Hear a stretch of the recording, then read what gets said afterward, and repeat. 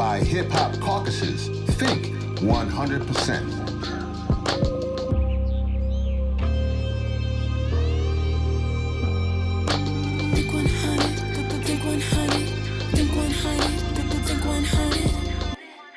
Hi, everyone. This is Rev Yearwood, and this the fourth episode in a four-part special series we are doing between seasons 2 and 3 of The Coolest Show. The series is on trucking, electrification, and transportation justice. In this episode, we shift gears, no pun intended, and expand the discussion to mobility justice.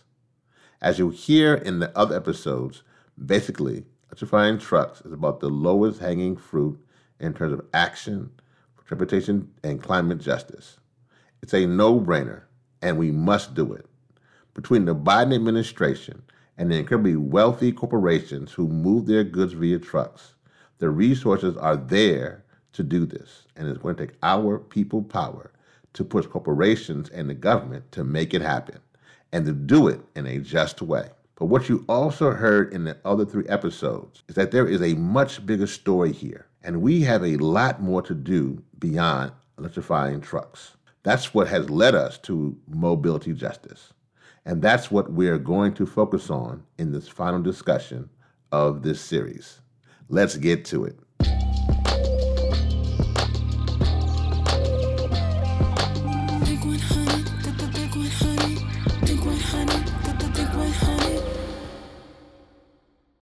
Well, I'm excited for this interview. I really am, and me too.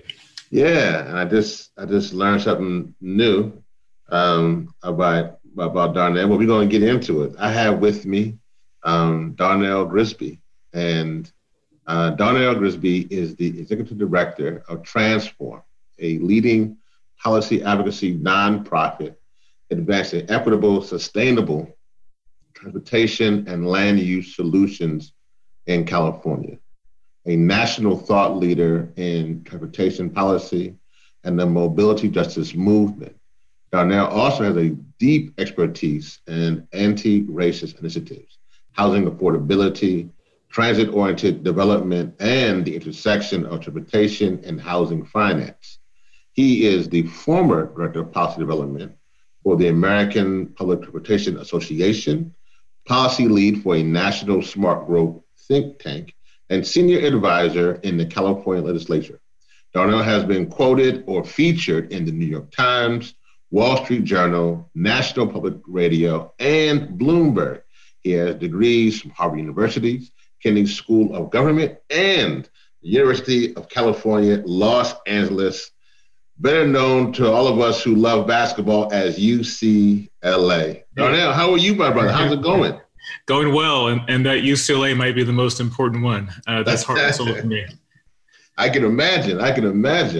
Well, with that impressive resume, and thank you, because when I read your article, and we're going to get into that, I really wanted to have you, for us to have this dialogue and to have this conversation. But before we get to all of all the nuts and bolts, no pun intended, but transportation talk. Who is Darnell Grisby? Well, I'm an activist. I'm a fighter. I think I was sent to analyze and understand systems and try to break them down, particularly those systems that are oppressive to our people. For me, it has been transportation and housing, because that's been my direct personal lived experience. Growing up in Southern California. So that's what I think I was sent here to do. And that's who I am. No, that's phenomenal. So I had to ask you, before we get into anything, I guess being from Southern LA, then you have a strong connection with the hip hop down there. And I see you're nodding your head for all those who are listening and smiling. I love hip hop. Yeah. Yeah. No, that's a great. And then we on some other conversations, we talked about how the creation. Many folks don't know, hip hop was literally created because of transportation justice, and it was literally It was literally created because when Robert Moses was creating the Bronx Causeway, which went through, and the highway development at that time, literally that split the Bronx, which then caused redlining and many other problems. And then that actually, which then creates those young folks to begin to speak out using hip hop. And there you go. So a little factor for you down there. There's a little something here on the Coolish. There's something to give you a little something. You know that now you connect. Now you can go to work on Monday. Like, let me tell y'all something. Hip hop. I'll be part of the creation of this. I had forgotten that story about the havoc that Robert Moses wreaked on New York and how racist he actually was. And that freeway that you're referring to, I think he actually purposely routed it where he would destroy communities on purpose. Exactly. It's another symbol of how government, which is meant to really secure all of our freedom, can actually fight against the very people it's meant to protect. Exactly. The Robert Moses story, there's a great PBS documentary on New York. I think it's like 5 or 6 volumes. And they have a whole volume on Robert Moses and what he did. He pretty much almost wrecked New York City and wanted to put a freeway right through the Village. Wanted to put one right through Harlem as well. And fortunately, he was blocked on those, but he did ram a couple through the Bronx, and that was unfortunate. No, it was more than unfortunate. It literally caused havoc. It caused destruction. In some cases, probably even caused some lives because of the despair of what was caused. But so when we get into that, let's lead into a great segment. What is transportation justice and mobility justice? It is the understanding that mobility is a human right, and that everyone has the right to be able to move around in their community, have access to opportunity, and really be able to be a true citizen in that community. It also means that when we talk about where transportation is sited and how it's sited, that we actually take into account the deleterious impacts that it could have on communities and make sure that the benefits and the negatives are properly balanced for each community, and that communities do not bear all of the negativity from the transportation projects without getting any of the benefit, which has been historically the case in many cities. Yeah, and that's interesting because, in my world, in the climate environmental justice world, we are now beginning to really see how mobility and transportation justice really intersects with our work. What are your thoughts on that, about how transportation justice specifically intersects with environmental justice? I think they're in the same neighborhood, and they're pretty much the same thing in my mind. Transportation justice is part of environmental justice. It's a subsection of it. I just happen to drill down on transportation, but to me, I see all the linkages to the rest of it, whether it be the siting of factories, carbon emitting locations in communities of color, that they're damaging our health, ruining our environment, while damaging the planet. It's all connected. Transportation has been one of the sticking points for California, for example. We've done some pretty good work in terms of attacking stationary sources of pollution, and there's still more work to be done there. But when you look at the mobility sector, transportation, huge carbon emitter. Many of those freeways are actually right through communities of color, they're also politically protected.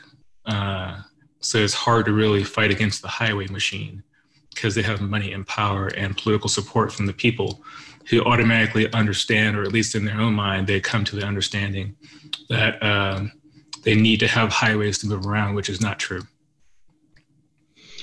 It's interesting. We've had a number of amazing transportation justice advocates and activists like yourself, here, on the Coolish Show. And, I've learned so much because what you just said there was an important fact, because a lot of them who grew up in these communities actually didn't know, one, it didn't need to be that way. And so as they are kind of coming out of that shell and kind of realizing that this was by design, like this is not just happening. It just didn't come this way. These highways just didn't plot themselves down here. In some cases, they actually will move there. They will move there in cases where it was out of the way. Like it didn't make sense to put them through these communities, and that was by design. And then the amount of vehicles that are coming through, I've just been blown away how I never knew about truck counting, right? I never understood what that was. I was talking to folks who were down in Long Beach off of a number of those ports, and they were like, they're literally counting 50,000 trucks a day. And I'm like, are you sure? No, literally 50,000 vehicles a day. And so, after hearing what you just said and what others are saying, it's clear that transportation justice and mobility justice is a civil rights issue. That's clear. We have a right to clean air. We have a right to clean water. We have a right to live in a community where it's not affecting our life, liberty, and pursuit of happiness. And so, Dr. King, Dr. Martin Luther King Jr., called urban transportation a civil rights issue. And you wrote an amazing, and I hope everybody will please check it out. It was a Bloomberg article this past summer titled, "To Fight Racism, Transit Has a Key Role." So I guess for those who get just little cliff notes before they actually read the article as well, how has the U.S. failed to address the implications of the racial transportation investment system and its policies? And how must city leaders and transit agencies reprioritize the infrastructure investments that are needed to correct that? So one of the ones that really annoys me is this suburban orientation of a lot of transit organizations. And that's because of the boards of director. Like a lot of agencies, they might have a board of directors, which includes suburban members, and oftentimes they will be the majority on the council. What that means is a substantial amount of that capital funding and operations funding even that they have needs to be distributed to those suburban districts, because that's how politics works. It goes to those with the most power. So the fact that you have these powerful suburbanites on all of these boards around the country means that it skews what should be an urban investment to secure mobility justice into a political operation for suburbanites that a lot of them don't even use.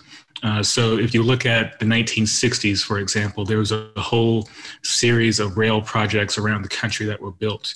BART in San Francisco, the metro system in Washington, D.C., Miami came online, and so did Atlanta, all in the 1960s and 70s. They're essentially sister systems in that they all have similar technologies, and they all are doing the same thing, which is ferrying people from the suburbs into the core of the city, into the downtown area. So if you're someone who lives in the core of the city, you might find yourself dependent on buses, both because they're cheaper and because those rail projects are not actually serving you, they're serving suburbanites, getting them to their jobs downtown. So that is how America has done its transportation planning.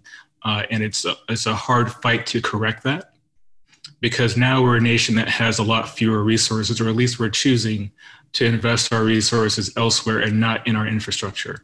We fail continually to do a robust infrastructure package that is inclusive, which means that we have a hard time finding the capital to correct those past mistakes.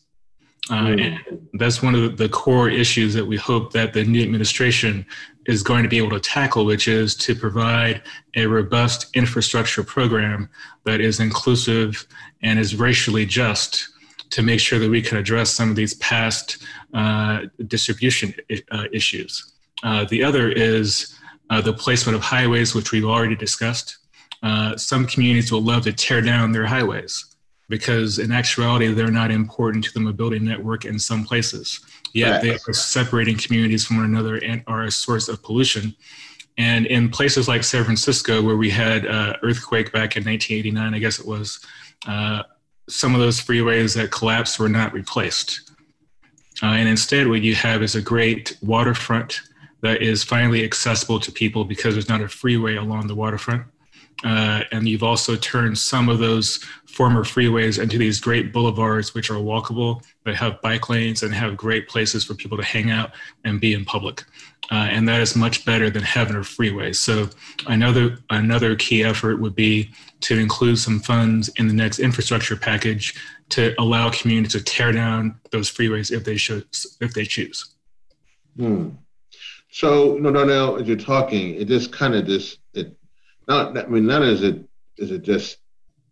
saddens me, because it saddens me from the standpoint of when you really look at the history of these communities. You look at from post, the assassination of Dr. King, and you're dealing with, in essence, white flight, right?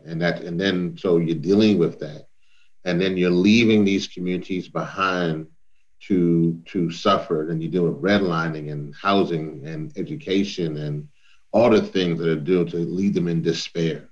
On top of that, then, you then are creating systems, highway systems, to literally bypass these communities so that if they even had a chance to make it. And this is generations. I mean, this is not like 10 years, this is 20, this is like 50, 60 years of literally, then you're bypassing these communities. Then you fast forward to now how the urban centers are now coming back. And then you're creating a situation where now you're causing those folks who had to deal with that in those communities to be moved out. Man, that's tough. Yeah, and it's something that does not have to happen. Like, even the displacement that we're seeing today did not have to happen, because really what it is a function of the market. If there's more demand, you should be building more. So that means that we have to fight against NIMBYism, which is this whole idea of not in my backyard.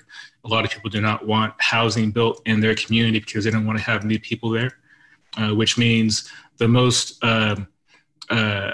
successful, or at least attractive communities, are not building the housing that they need to have, which means that demand gets put into neighboring communities, and those communities that are poorer have to bear the brunt of that, which means we have wealthier people moving in and driving up prices, which in actuality, a lot of them would have preferred to live in the other community.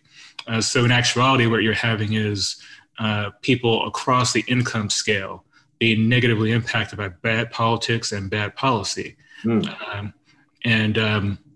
Living near public transportation is very successful from a market point of view for developers. So if there's not enough high quality transit stops, those stops that do exist are going to have extraordinarily high housing costs. So we need to build more transit and more housing in more places to make sure that market dislocation is not going to negatively impact our communities.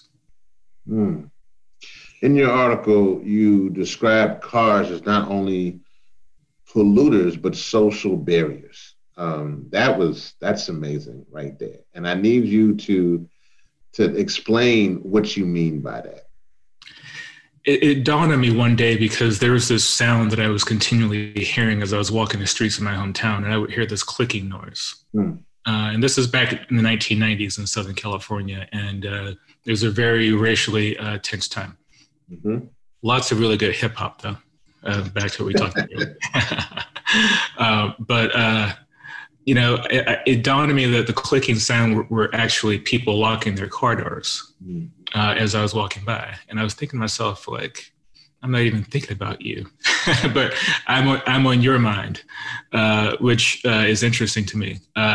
So it struck me that it's a social barrier, and also the fact that in robust communities where you have walkable, communities, people have a better chance to interact in a unplanned way. So maybe you run into a friend of yours as you're walking down the sidewalk. Maybe you meet someone new that you would not have thought that you would otherwise. That doesn't happen when everyone is driving a car and nobody is walking. So we are separating ourselves with these steel and glass contraptions from one another. It is not really the way we're meant to be as social beings. to be separated in that way. Transit, on the other hand, brings communities together. And I do believe that when people have exposure to one another, some of the racial tension goes down just a little bit, because those people that you thought were scary ain't too scary when you see them every day. And you have to interact with them every day. So our built community, whether it's transit versus highways, whether it's sprawl versus more urban development that allows for better walking, all this impacts our ability to actually be together as Americans and as people. And it strays at our society. It pulls it apart. And it's something that we need to address through our investments.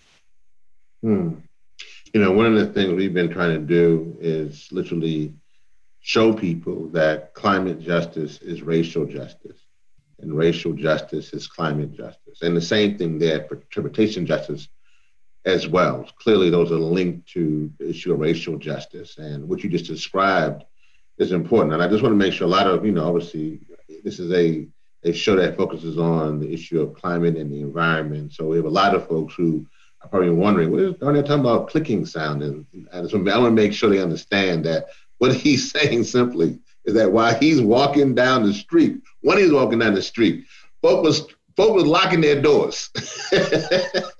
And he would hear that clicking sound. Whatever that sound was, he would hear that literally as he's walking. He was the reminder to other folks to lock their doors. And so that was.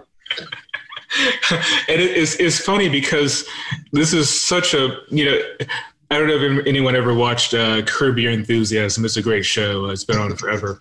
But there's an episode where one of the characters, he's a white guy, locks his door, and in comes this black character. It's like, "Oh, you locking your door because the black man walking by, huh?" It's the same situation, pretty much. Like sometimes seeing us reminds folks that they need to lock up their car, just in case. No, and that's real for folks who understand, and that's. I remember when I was teaching at Georgetown, and I would be walking, because if anybody who knows Georgetown in D.C., it actually isn't. There aren't that many, there isn't a subway or there aren't many buses. It's just kind of, so you would just find yourself walking. Sometimes I would walk from what's DuPont Circle, for those, it's a subway stop for those listening around the country, it's a subway stop in D.C., and I would walk from there into down to Georgetown. It was easier. And I would see that. I would have that effect. I would be like, man, here I am going to teach at Georgetown, and folks is locking it. And I was their reminder. I thought I was doing a good service. I mean, I thought I was their daily reminder. And so that's real. And so I think about that from the standpoint of those communities. I remember, like in Georgetown, there was no highways cutting through Georgetown. And literally, I was walking, which was definitely great for my health. It actually helped. You're right. It helped for those to connect to the community. I mean, those who was locking their doors, that's unfortunate, but there was other people in the community who you would connect with. And I knew you grew up in South LA, where there was limited interpretation, and there were very much racist laws in South LA regarding limited economic opportunity. But before moving to your hometown where you are now, how did your family history and upbringing influence what you see now as far as interpretation and mobility justice? Well, it's interesting. My mom grew up in South LA, and she moved to Riverside, which is a community about 80 miles away on the edge of the urban core in Southern California. And when I was at UCLA, I had a professor who told us that at the time, Los Angeles had the same segregation patterns as Johannesburg, South Africa. Wow. And it had to do with the fact that transportation is what it was, and what it is still to some degree, where people in predominantly Black communities have long commutes to get to their jobs and long commutes to get to anywhere where white folks actually were. So back in the day, it would take hours. So it literally was, according to his calculations, just as segregated as Johannesburg, South Africa during apartheid. So learning that and then seeing that connection to how I was raised and what my mom went through growing up. Because she lived through the Watts riots, and learning more about the history of how that community went through. For our younger folks, just give a little background on the Watts riots. Just a little tidbit. 1965, once again, the flashpoint was a police interaction, but that's just the flashpoint. It's oftentimes the economic issues and the tension associated with the lack of jobs and opportunity that creates the kindling for it.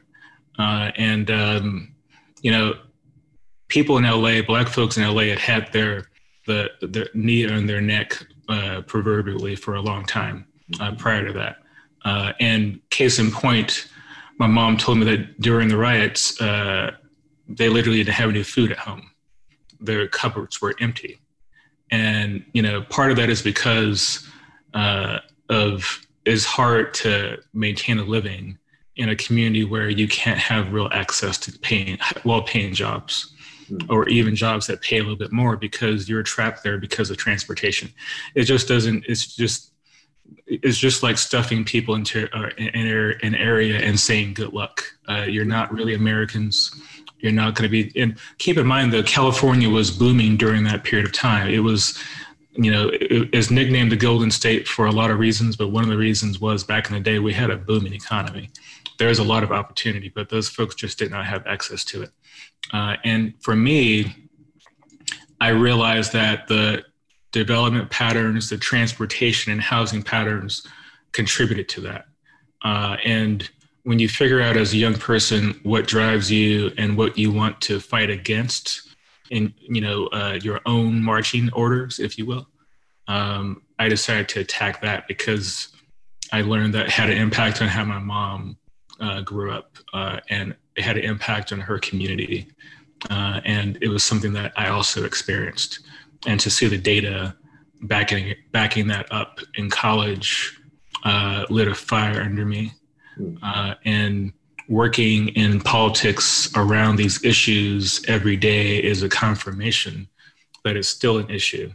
I just had a board meeting the other day, and it's a community board, so elected officials were on it.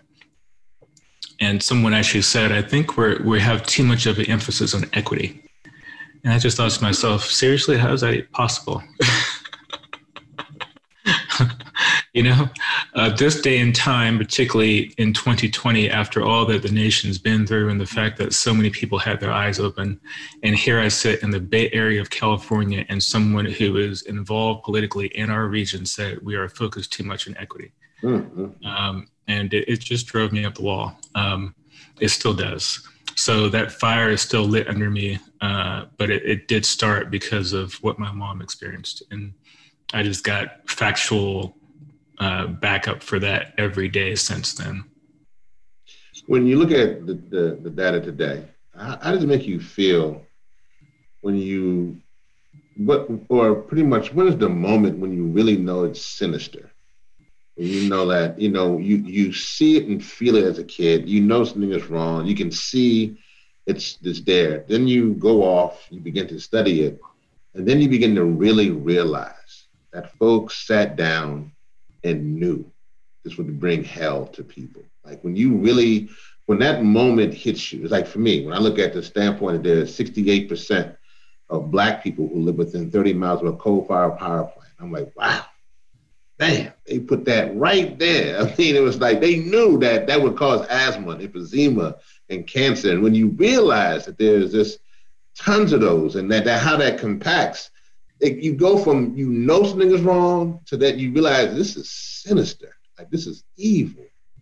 How does that, when you begin to go from living that and then going into obviously working in the field, how do you maintain that level of let me maintain not composure, because you don't, but how do you maintain just the idea of this is something that is so evil that has gone back for literally 40 and 50, 60 years, compounded into the destruction of our communities?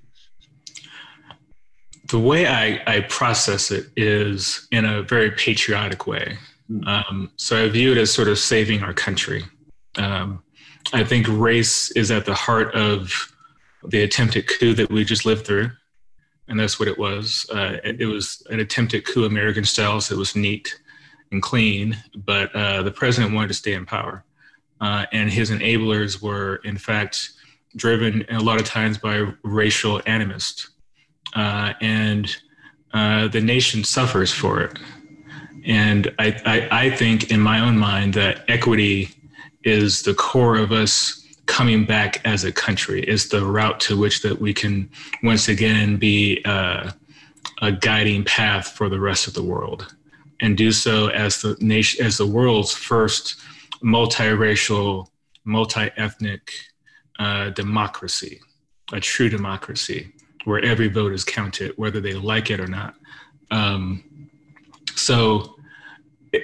For me, it's attacking those interlocking systems of oppression that impact our communities most directly, but actually negatively impact the nation's ability to move forward economically and to project its power in the world. And a lot of people don't understand that. I think it was Jesse Jackson said that America's emerging markets happen to be the disadvantaged communities. So a lot of people talk about emerging markets. Where should you invest your dollars? And America has emerging markets right at home that could provide us with so much greater opportunity as a nation if we would make the investments. So that's the way I frame it, because really, even though transportation is my little niche that I'm involved in, it's all interlocking systems of oppression that are holding people back from meeting their God-given potential. And that's that evil that you're referring to, that evil. It's really tearing the country apart. So I think the work that people do around this work is a patriotic act. Your show is a patriotic act. And it's what the new America actually is. So that's the way I sort of think about it. No, I believe that. Thank you. I appreciate that. And I think that's how we need to. Many more of us need to understand and see what we're doing as saving this country. Let's get to where you are now. Let's get to Transform, and let's tell the people what that is. And then what are some of the strategies that Transform is working on? And then how can they be replicated around the country? Absolutely. So we fight for mobility justice and housing justice. Those are two of our core areas. Are you specifically in the Bay Area or in California? Is that primarily just a California focus, or national as well? I would say that we've been historically focused in the region of the Bay Area and have been involved in coalition efforts statewide. We also are carrying our message to the new administration and to the folks in DC as well, awesome. Because national policy does impact the local communities. So even if you're working locally or regionally or on the state level, you need to have an understanding of how federal policy intersects with what you're doing, and therefore you need to have a voice in it. Our theory of change is essentially we advocate for change, but we also will show people through pilot projects that our proposed solutions are the right ones. So for example, one thing that we've done is establish 3 mobility hubs in our region, the Bay Area. And these mobility hubs are at affordable housing projects around the region, so affordable housing sites. Now, what we offer through the Mobility Hub is car share that is electric, fully electric, with the charging stations in those communities. We also offer, based on polling and survey of those residents, what other needs they may have. So this could include things like transit passes. It could include things like scooter share, for example. And we've been involved with making sure that those communities have alternatives to having to buy a car. Because we know that a lot of these communities are having to shell out dollars for cars that they cannot afford. And a lot of them are having to get subprime auto loans to afford those. That's deleterious to the planet and is deleterious to their pocketbooks. So if we can offer alternatives to those communities where they can stay outside of the personal vehicle ecosystem and continue to use transit, continue to use biking, walking, car share that is electric, and scooters, perhaps we can delay or avoid them having to get a car in the first place. So that's a strategy that we've been employing. The other is we work a lot with... How has COVID impacted that? It's really impacted it because it's made it more difficult for us to have the community engagement that we would like, because a lot of folks are not online. So that's been an ongoing issue for us. Not everything works online, and not everyone wants to have a conversation with someone knocking on their door to ask them about mobility issues in the middle of a pandemic. So there's been some impact on the work, but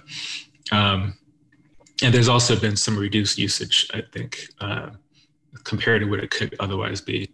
But I think we wrote a paper on what we found from the efforts, and we're hoping that we can actually have this replicated in other places. We met with their transition team for the new administration and mentioned this project to them. We think it's something that could be useful to ensure that there's not further declines in transit ridership. And this has been one issue that has impacted public transportation before the pandemic. We were starting to see a reduction in ridership because, quite frankly, it wasn't meeting people's needs. And cars were, quote unquote, cheap because of the low gas prices and because of the subprime auto loans that were proliferating before the pandemic. So it was having an impact on transit ridership and was impacting the political viability and fiscal sustainability of public transportation around the nation. So those sort of interventions are going to be very important to make sure that we don't forget and make sure we properly serve low-income people, which is still the backbone for public transportation. Even though there was a point about 2 or 3 years ago, maybe 4 now, where ridership was riding high, and it was right before Uber and Lyft started to have an impact on ridership. We were starting to get more riders from across the income spectrum in more places. But I think the COVID crisis and those companies have had an impact on ridership. So it's important for us to make sure that transit is still something that is useful for people, and that transit is backed up with things like mobility hubs that offer car share for those types of quick trips you might need a car for, so that you don't have to start thinking about buying a car.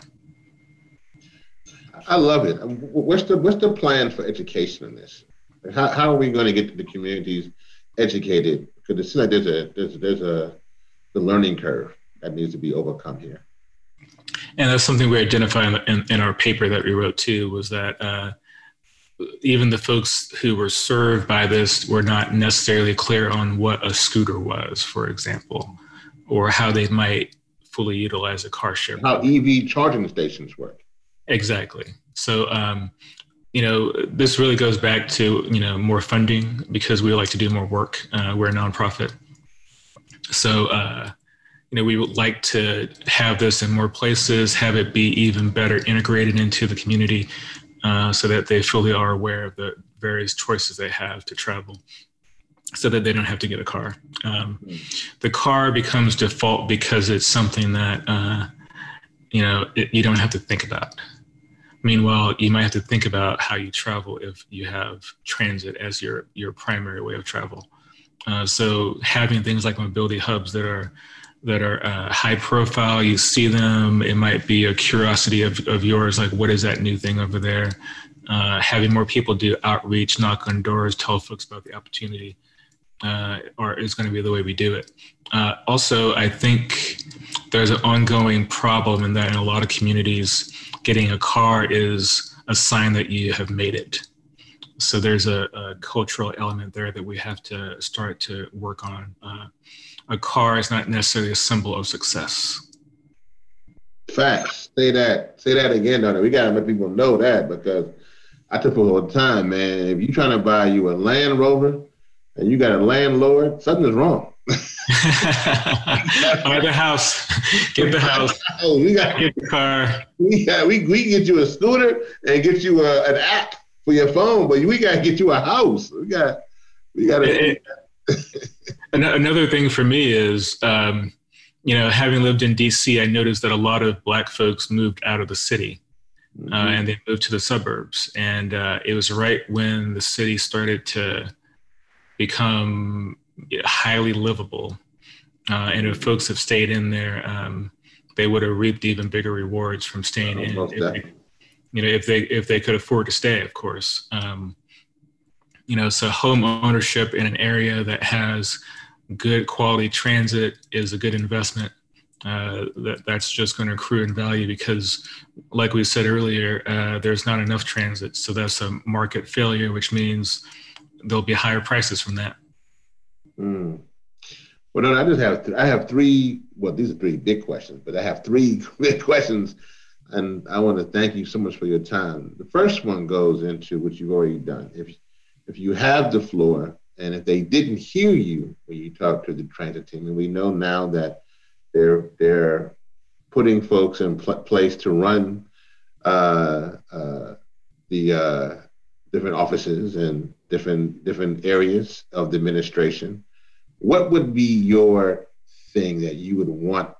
Let the folks know. This is your time to say. What would you want them to know? What do they need to do to get us on the right path? Particularly knowing how competition justice and mobility justice is so rooted in racism, so rooted in privilege, so rooted in just doing things wrong for so long.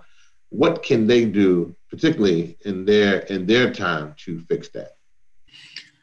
I think part of it is going to be engaging with community and empowering community to actually force folks to think twice before they make their own investments. And there's a lot that the federal government could do to do that. One thing that Lyndon Johnson did, there was investments in local community organizations to empower them. That didn't last very long. It was part of the Great Society. And of course, Vietnam, we know what happened with the Great Society. But empower residents to have their own voice to fight for themselves locally. Make sure that processes to pick projects actually have to encompass that voice, include that voice, because a lot of times people don't think about so-called EJ communities, right? It's sort of like, oh, we're going to have our community engagement with those folks. We'll talk to them. It's not about talking to them. It's about actually asking them, what do you need? What do you want? How can we serve you? That's what government is supposed to do. It's not supposed to be like you're doing community engagement, like you've done something. You ask the folks who are most in need what they actually want and need, and you'll empower people. The other is we know that Mitch McConnell will be an issue to get really robust things done, but I'm hoping that the new administration can really push the outer edges of their regulatory ability to do things without Congress. And at every opportunity possible with discretionary programs. Discretionary programs are programs that the administration would have more say over how the spending is done without having to consult Congress. Make sure that a higher percentage of those funds goes to transit over highways. And a good example would be there's a program that Obama created called the Tiger Program, that during his administration, I believe it was 70% of the funding went to transit from that program, which is important because 80% of federal funds go to highways and only 20% goes to transit. So to have one program that is 70-30 in the other direction was a big deal. Trump came through, renamed the program, and I think upwards of 90% goes to highway and freight now. So that shows you the power of these discretionary programs where a new administration can come in and say, okay, we're going to do this and we have the authority to do it, so we're going to move. Find out all those programs and do the exact opposite of what Trump did for all of them. No, that's great.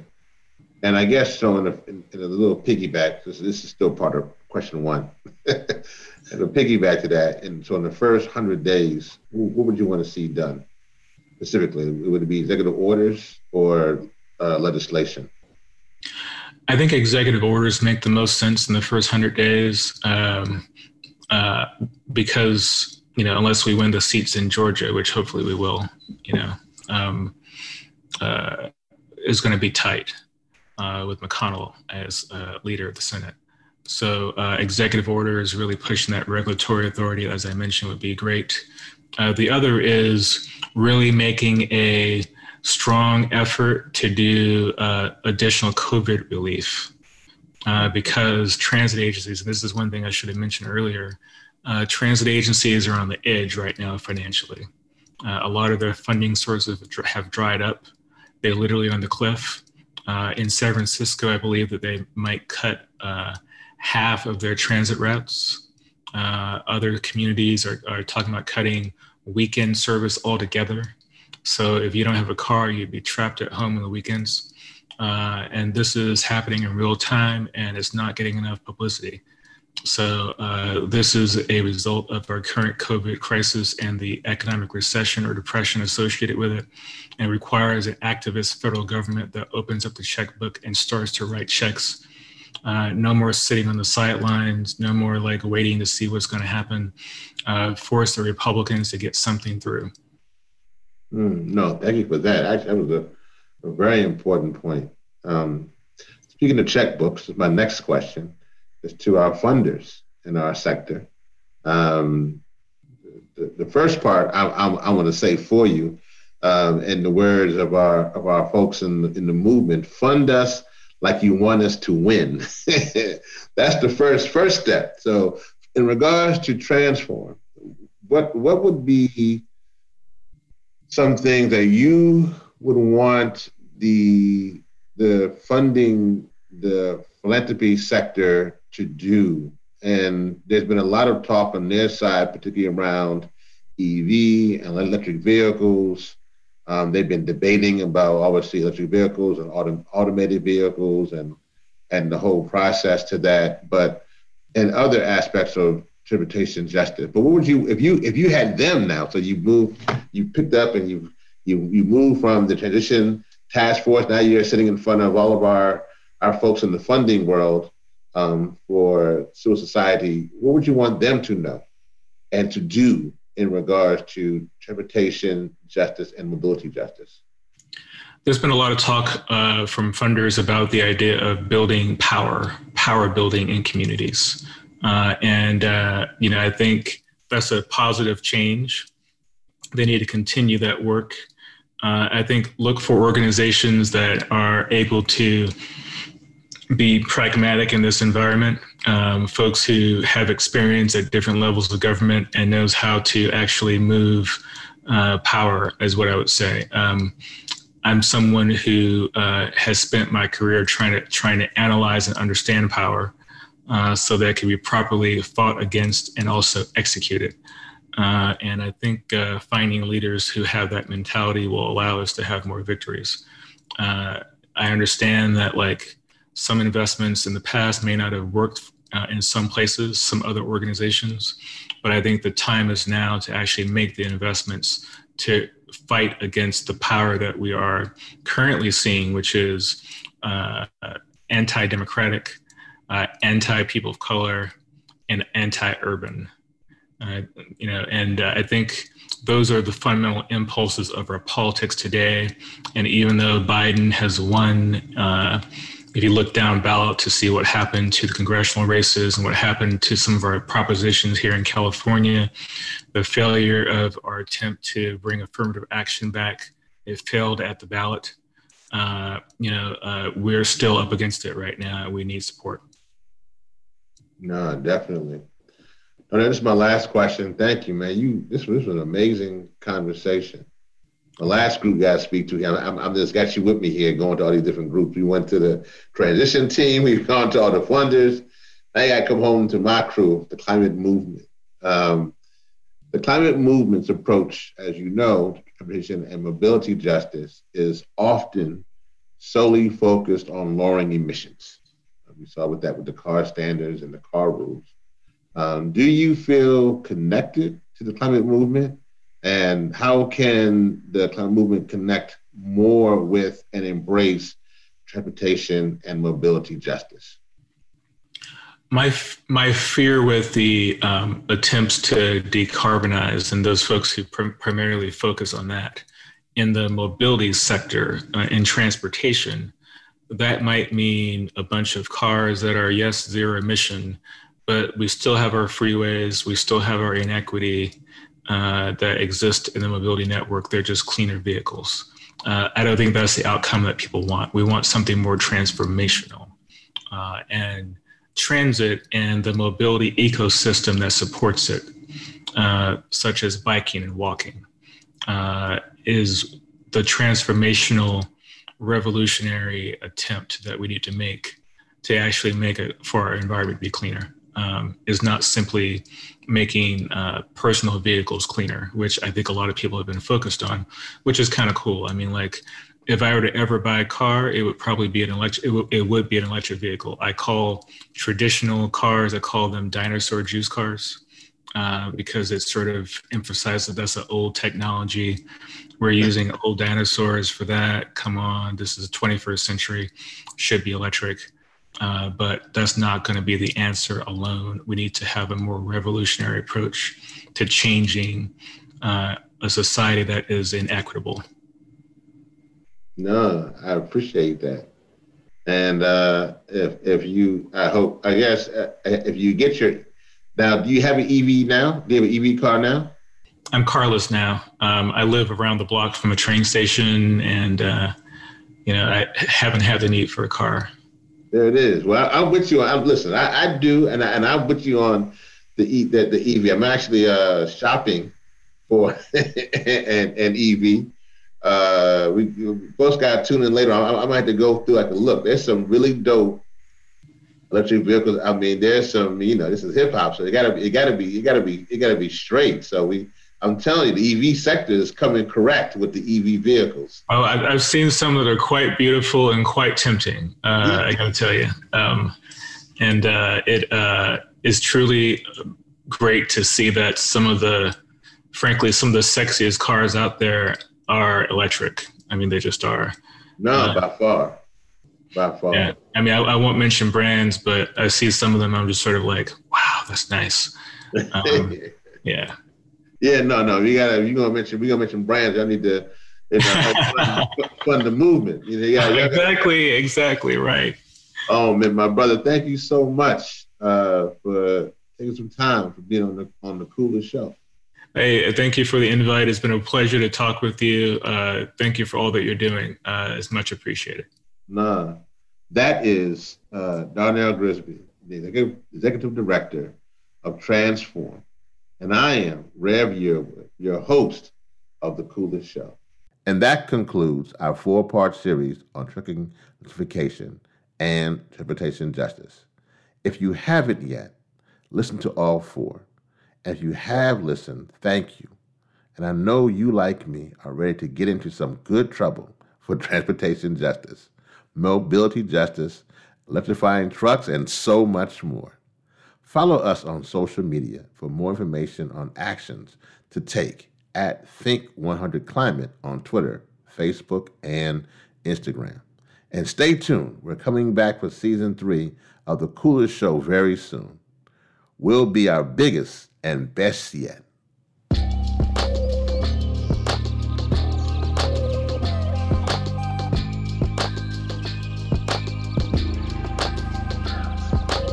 Like what you heard on this episode? Make sure you subscribe to the podcast on your favorite podcast platform. Follow us at Think100Climate and at Hip Hop Caucus on Instagram, Twitter, and Facebook. Visit thecoolestshow.com where you can take action for climate justice right now. You can also learn more about this podcast and donate to Think 100%, which is a nonprofit project. Thank you for listening, and all power to the people. Think 100, Think 100.